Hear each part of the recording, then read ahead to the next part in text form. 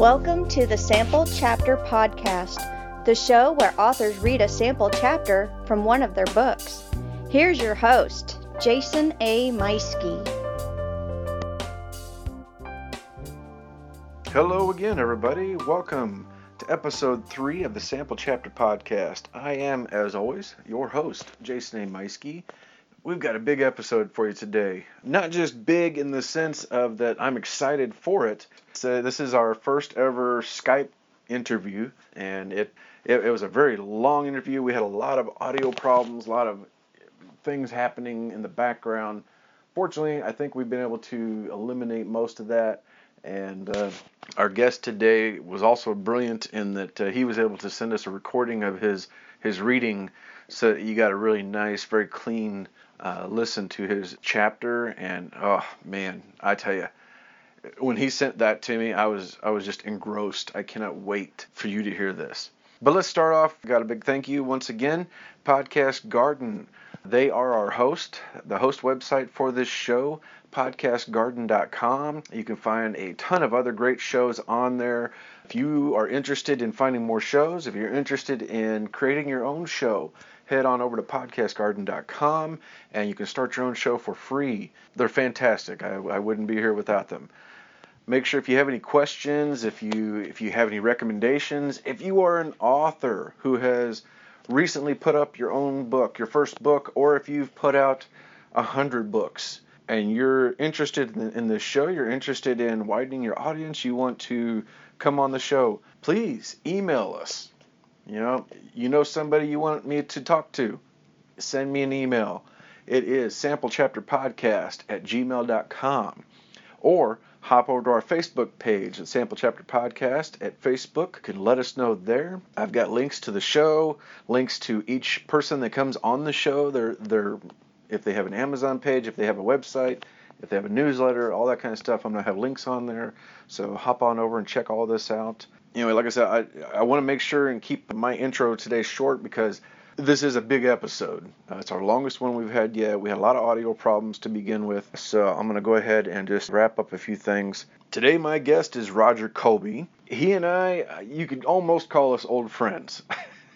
Back some years ago, Roger was on his own podcast at that time called Fanboys on Fiction. That's how I found him. I came across him, and they spent a few minutes talking about fiction writing, how to go about it, things to improve on, all kinds of great stuff. Then they spent another few minutes talking about something in the fanboy culture, whether that's movies or comics or whatever. And it was a blast. I had a fantastic time listening to the show.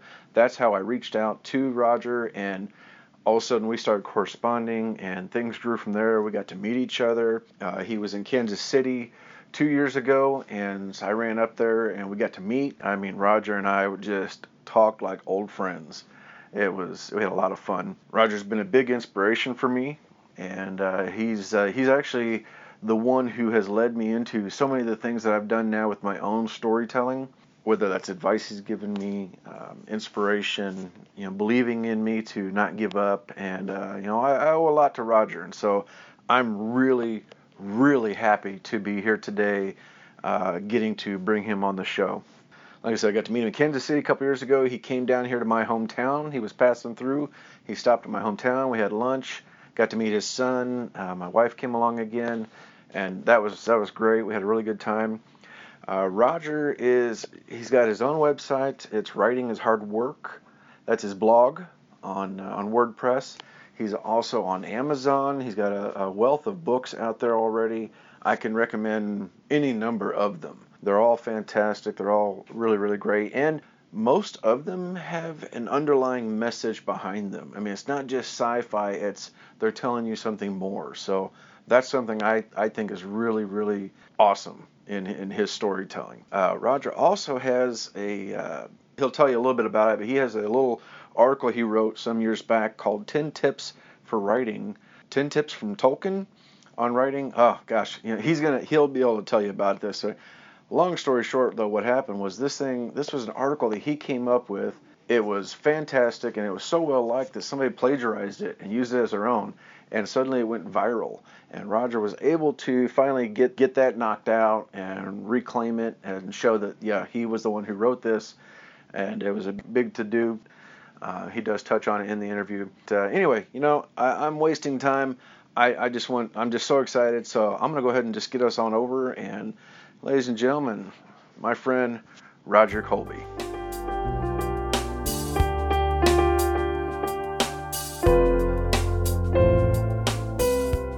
All right, welcome everybody. We're here today, another episode of Sample Chapter Podcast. Today I'm with Roger Colby.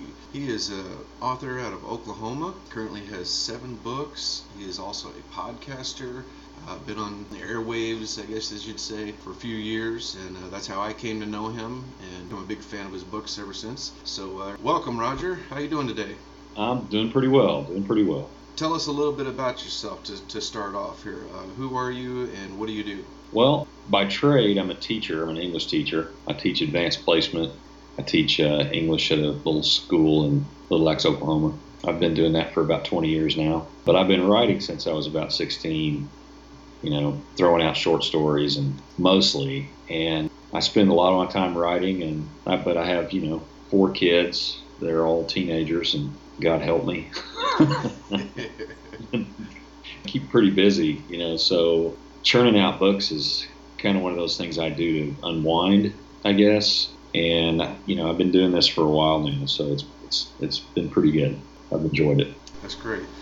So to give the audience a little bit of background, Roger's a podcaster. That's how I met him, sort of. I became a super fan of his show, Fanboys on Fiction, and used to write in, and that's how we started to correspond. Like one day I was on there. I was reading the email, and there's Jason. I couldn't pronounce his last name at all. I was like,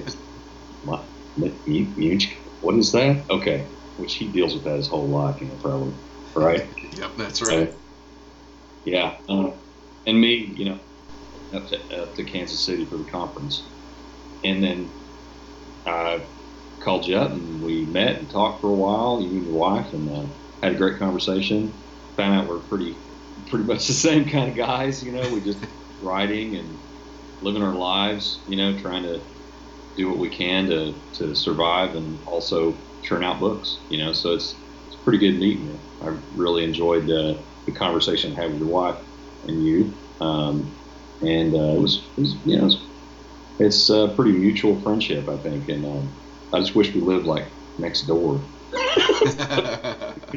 Yeah, that was fantastic. I couldn't believe that like a year before when I'd found this your show, that a year later I'd be meeting you and we've become friends. So this is pretty cool, And now I'm on my own show. Hey. Well, like I said, it was Providence. You needed somebody to talk to about your work, and I needed somebody to talk to about my work, and we just kind of, that's how it kind of worked. I've always said you need to find a writer group, even if you don't have one near you. You need to find people that you can talk to about your books, or you'll go crazy. Mm-hmm. Yeah. All right. So let me ask you then. So you have a lot of background. You're in media. You're a writer. You're a blogger. You're a podcaster. Which of these have you been doing that you found the most joy in so far? Is there one of them? Oh man, that's a difficult question. Actually, I enjoy all of them.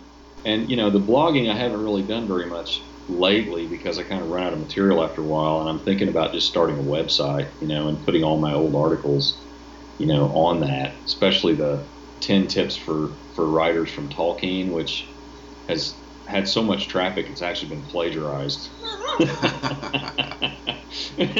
That's a really interesting thing to happen to you is to get plagiarized. Mm-hmm. That's not fun. I had to go through a lot of angry emails and eventually got to the bottom of it.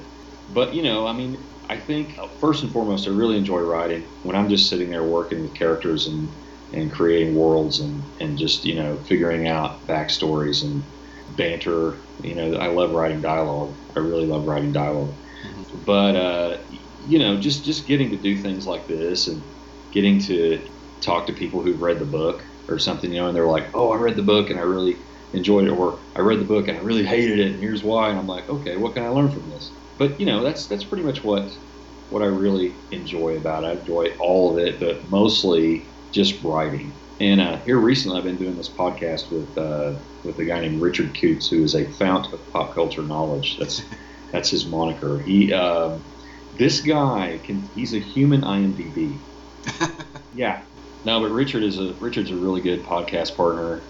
It's been fun. I love having a podcast where I talk to somebody in the room because I think it makes it more, real and interesting. But we just do this podcast where we talk about just whatever we want, and then we throw writing stuff in there, and then sprinkle that in because I talk about movies and stuff we're watching and viewing from a writer's perspective, and then he talks about it from a pop culture perspective, and then we spend the last few minutes of the podcast talking about some terrible movie that we saw. Yeah. And we call it the dollar rental of the week, and we just talk about this awful movie because we love bad movies. But that's fun. But I don't know, I enjoy all of it. Writing the most. Yeah. Great. So you are a science fiction writer.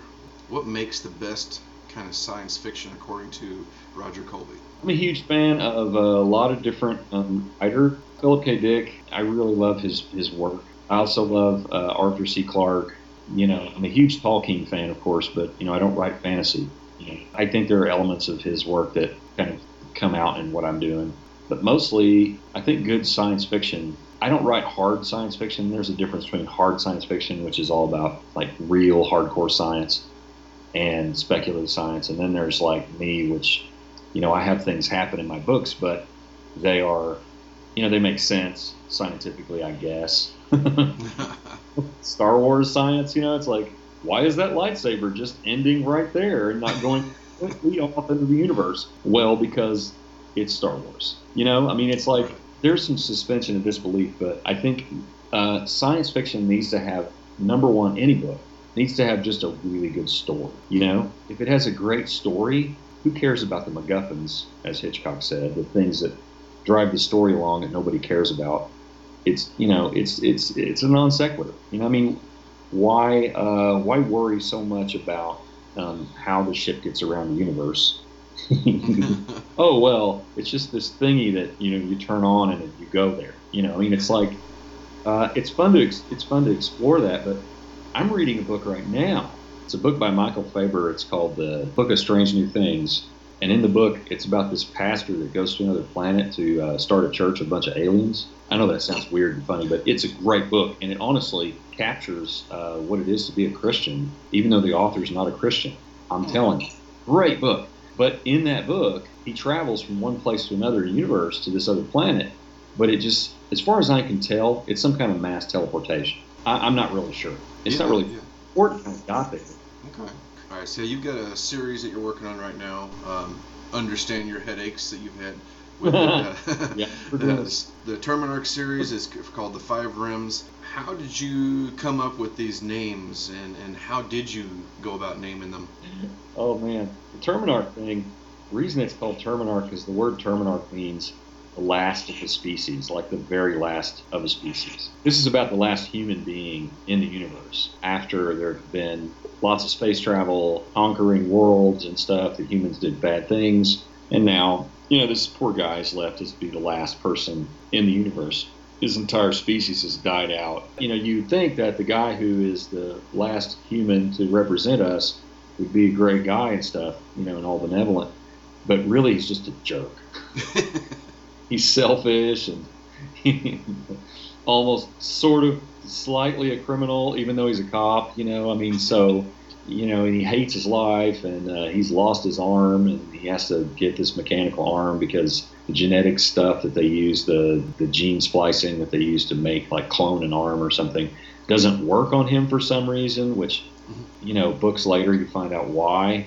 In the final book, you find out why. And he really is like the last human, but throughout the course of these 3 books, he goes on this adventure where he tries to get to the bottom of why the last pocket of humanity was wiped out because they were killed by a bomb. He's the only survivor, and so he's trying to get to the bottom of it. In the course of that, he discovers this huge conspiracy with these.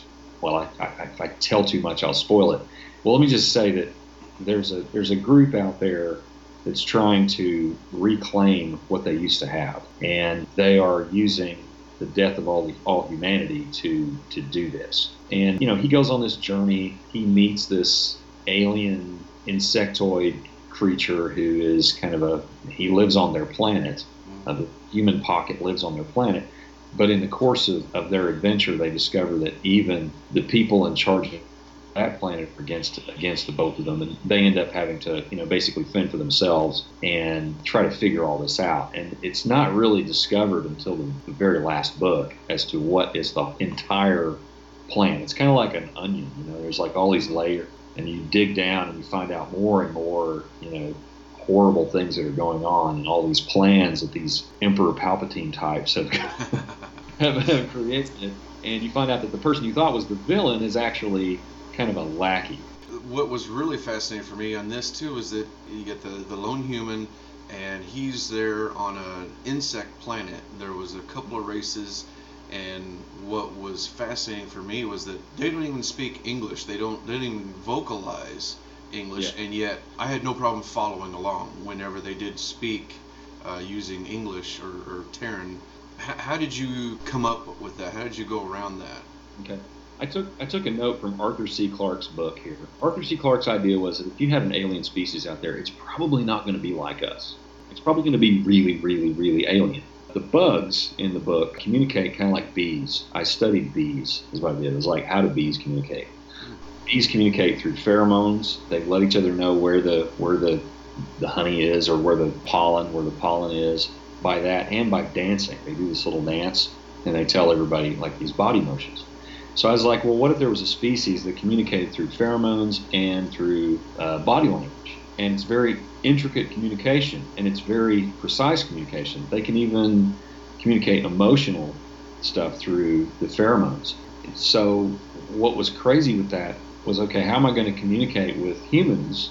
So what I worked up was that when the humans encountered these bugs, the humans were conquerors, for one thing. So they developed a device that the bug will put its arm in, its hands in this thing, and it locks them down. And then it shows a holographic image of their face, because they can produce sound with they've got like 5 sets of mandibles. Mm-hmm. They can produce sound, and so they train these things to speak a rudimentary English and to read lips. And if they got it wrong, it just attacked their pain center. Oh wow! You could just imagine like rows and rows and rows of these things, and all these bugs are attached to them, and they're training them how to speak, just the ones that they need to do functions around, and they can communicate to the others as to what the human overlords tell them to do. Through time, they managed to learn how to speak and to understand a human being.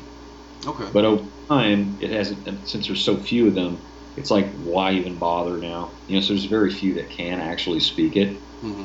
The queen can, and some of her higher ups, but basically most of them don't even bother, because the humans aren't really they're kind of a non sequitur at the beginning of the book. They're kind of a wasted species, so they just kind of tolerate them. Kind of like with rats or something like that. Well, so last year you had The Headless White Horse, your collection of short stories that came out, which was fantastic. I loved you got one of your short stories, Rust, was in there. That was fantastic, and people can actually find that online where Roger read that. And I know you're working on I lovingly call T3, Terminarch 3, episode 3 of the 5 Rims. Yeah. Are you working on anything else, or what's coming up next? That book's called The Shibboleth Code. And it should be out in February. And then I've got a book that I have to get done. I've been working on this book for years, dude. Years. It is a story of a Roman soldier who it's during the time of Christ. And since Jesus was kind of seen as a zealot, like what's the deal with all these people following him around? The Roman pilot sends a group of soldiers to kind of follow the crowd around to make sure that there's not any riffraff, And so this guy follows him around, and it's kind of the story of Jesus through the eyes of this Roman soldier. But it's a different kind of tale, because it's there's plenty of things like that have been done, like the robe, and there's been a lot of other books. But this one's more of a simple tale about a guy who just is a normal guy who ends up experiencing all this stuff, but he's complete and utter skeptic of all of it. Even though he sees all these amazing things, it's not until one really crazy thing happens to him to where, he begins to believe. It's I don't know, it's a work in progress I've been working on for years. Years. And the reason that I'm getting it done is because my mom went through a health scare here pretty recently, and I'm like, dude, I have to get this book done before Mom goes. So yeah, I've got another thing I'm going to do after the Roman Soldier book. I haven't really nailed it down yet. I know it may involve superheroes. I'm not really sure. All right. That sounds cool. I don't know. It's going to be a weird take. See, before we go into some background of what you're going to read today, tell us, where can people find you? Okay. You can find me at writinghishardwork.com is my blog. You can find me on Twitter at Roger D. Colby. I've also got an Amazon page. If you just search in Roger Colby on Amazon, you'll find all my books. I've got a page on there where you can find everything. All my books are on there. My Twitter handle, everything is on that page. Probably the best place for people to look for me is on Amazon. And then you got your weekly podcast. It's weekly, right? The Three-Cylinder Star Drive? Three-Cylinder Star Drive. You can find us on iTunes, TuneIn, like a whole bunch of different podcasts. Wherever you find podcasts, there we are. Google Play. Yeah, I just tested out my Google Home the other day, and that was the one I called up. And it says, okay, playing most recent Three-Cylinder Star Drive. Yep. So that was cool. Yep. Well, give us a little bit of background of the story, the chapter you're going to read today. Okay, this novel is called Come Apart, and it was kind of my tribute to one of my favorite things on earth, which is the Twilight Zone. I wanted to write my own Twilight Zone. I wanted to experiment with a novel where I wrote the ending first, and then worked my way up to the ending. This novel, without really giving too much away, it's basically the story of a guy who is an alcoholic. He screwed his life up. Something happened early on. He either had an accident, ran over somebody or something like that, and he served some time. And now he's just trying to piece his life back together. There's also a young man in town who plays baseball. He's a high school student. And he has a girlfriend. Her name is Callie. Her dad's the sheriff of the town, and the sheriff is really creepy and scary. He's almost like the sheriff that pulls over Janet Leigh in Psycho. It's pretty much like that. But this whole story is one of those things where it's kind of like Lost, where you're peeling away little onion layers a little bit at a time, and it's like, oh, where are we? Where are we really? And so nothing is as it seems in this book. However, the chapter I'm going to read is a chapter where Callie comes home to her creepy dad, the sheriff, and he's sitting on the recliner or whatever when she comes home. And then they have this conversation while a Twilight Zone episode is playing in the background that has a significance to the story. So I'll just read it, and it's kind of short. Okay. But I think it kind of encapsulates some of the mysteriousness that's going on in the book. I think that's the one book I have not read of yours so far. It came from a nightmare. What if I was somewhere where I wasn't? Thought it was somewhere. It's like I was in a town. I think it's a local town, Noble. It's actually where the book is set, Noble, Oklahoma. And I just remember I was on a bicycle or something, and I rode outside of town. And when I got outside of town, instead of what normally you would see, which is a stretch of highway, it was just an endless desert. And the road went right down into the desert sand. A little distance out, there was a stoplight just sticking up out of the sand. Wow. It's like almost like the town had been uprooted and put somewhere else. Mm-hmm. And I thought, man, that's a weird thought. And so I started running with it. It's also a book about second chances and about the things that we've maybe done in our lives that we're not proud of. And would you go back and change it? If you could go back and change it, would you? I want to say it's a time travel novel, which you think that's what it is. Well, that's fantastic. Man, I really appreciate you coming on today. I appreciate you taking some time and reading to us. And we've had some technical problems today. Hopefully we can get some of this pulled out of it. And, through the magic of technology, hopefully this comes out nice and clean and nobody knows all the better. So, but would you come back again later on? And we'll have another time. We'll do another book and another chapter. Sure. Anytime, man. Anytime. Fantastic. Chapter 27, Circuit. Callie parked her Mustang in the driveway beside her father's white truck, pulled the parking brake, and hopped out, her backpack slung over her shoulder by one strap, her red hair in a ponytail that bounced as she walked. The front door of her home was not locked, and she waved to her father as she strolled across the living room floor toward her room. "Hey, Dad," she said from her room. "Anything new today?" "Not really," said Sheriff Norris, his voice a deep monotone. "Just regular business. How is Danny today? That was a nasty spill he took on the baseball field the other day." She appeared around the corner, strode to an empty recliner beside the couch, and fell into it. He's doing okay, I guess. Just a little weird is all." Sheriff Norris sat on the end farthest away from the girl, his back straight, his hat on a coffee table next to him, a glass of water in his thick hand. His mirrored shades hung in one pocket by an earpiece. "Weird, huh?" said the sheriff. "I suppose you spoke to him at length about his blackouts." "Oh, yeah. He's been having more of them. And he also says he's seeing some weird things." There was a pause as she grabbed a remote control from the coffee table to her right and pressed a button, turning on the large flat-screen television that sat in front of them on a small table. A black and white image flickered to life. A theme song, a monotonous chime of guitar strings, repetitive and yet somehow soothing, overdubbed by the gravelly voice of a man who was narrating. Soon the images of a small suburban neighborhood appeared, and the gravelly voice began to explain about the nice people who lived on Maple Street, and that things were about to get very strange for them indeed. Monsters were set to arrive. Sheriff Norris took a long, slurping drink from his glass of water. "Did Daddy say anything to you about Mr. DeFord?" he asked. Callie sat for a moment, staring at the television and the people who were becoming increasingly paranoid of one another, and she nodded her head in disagreement, pursing her lips ever so gently. "Are you absolutely certain?" he said again, and she felt his breath on her cheek because he was suddenly that close to her, his stubble very visible. Her fingers gripped the brown leather arms of the recliner. She turned, startled. "Yeah," she said, her voice shaking. "He didn't say anything about Mr. DeFord. Just about some massive headaches he's having and that he gets nosebleeds. That's all." He returned to the couch, his heavy body sinking into the groaning leather, his teeth clinking in the glass as he took another long drink of water, draining it down until the bottom was very dry. His lips slurped a bit as he placed the glass carefully on the table to his left. The people on the television were becoming increasingly suspicious of one another, as the power was on in one person's house when it was out in every other house on the rest of the block.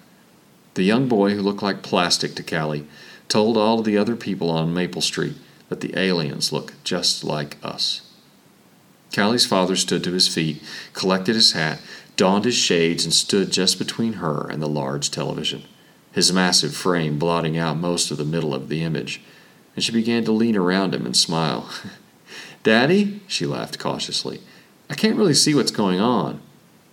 "Can you?" "Really, Daddy, you're freaking me out. What's got into you?"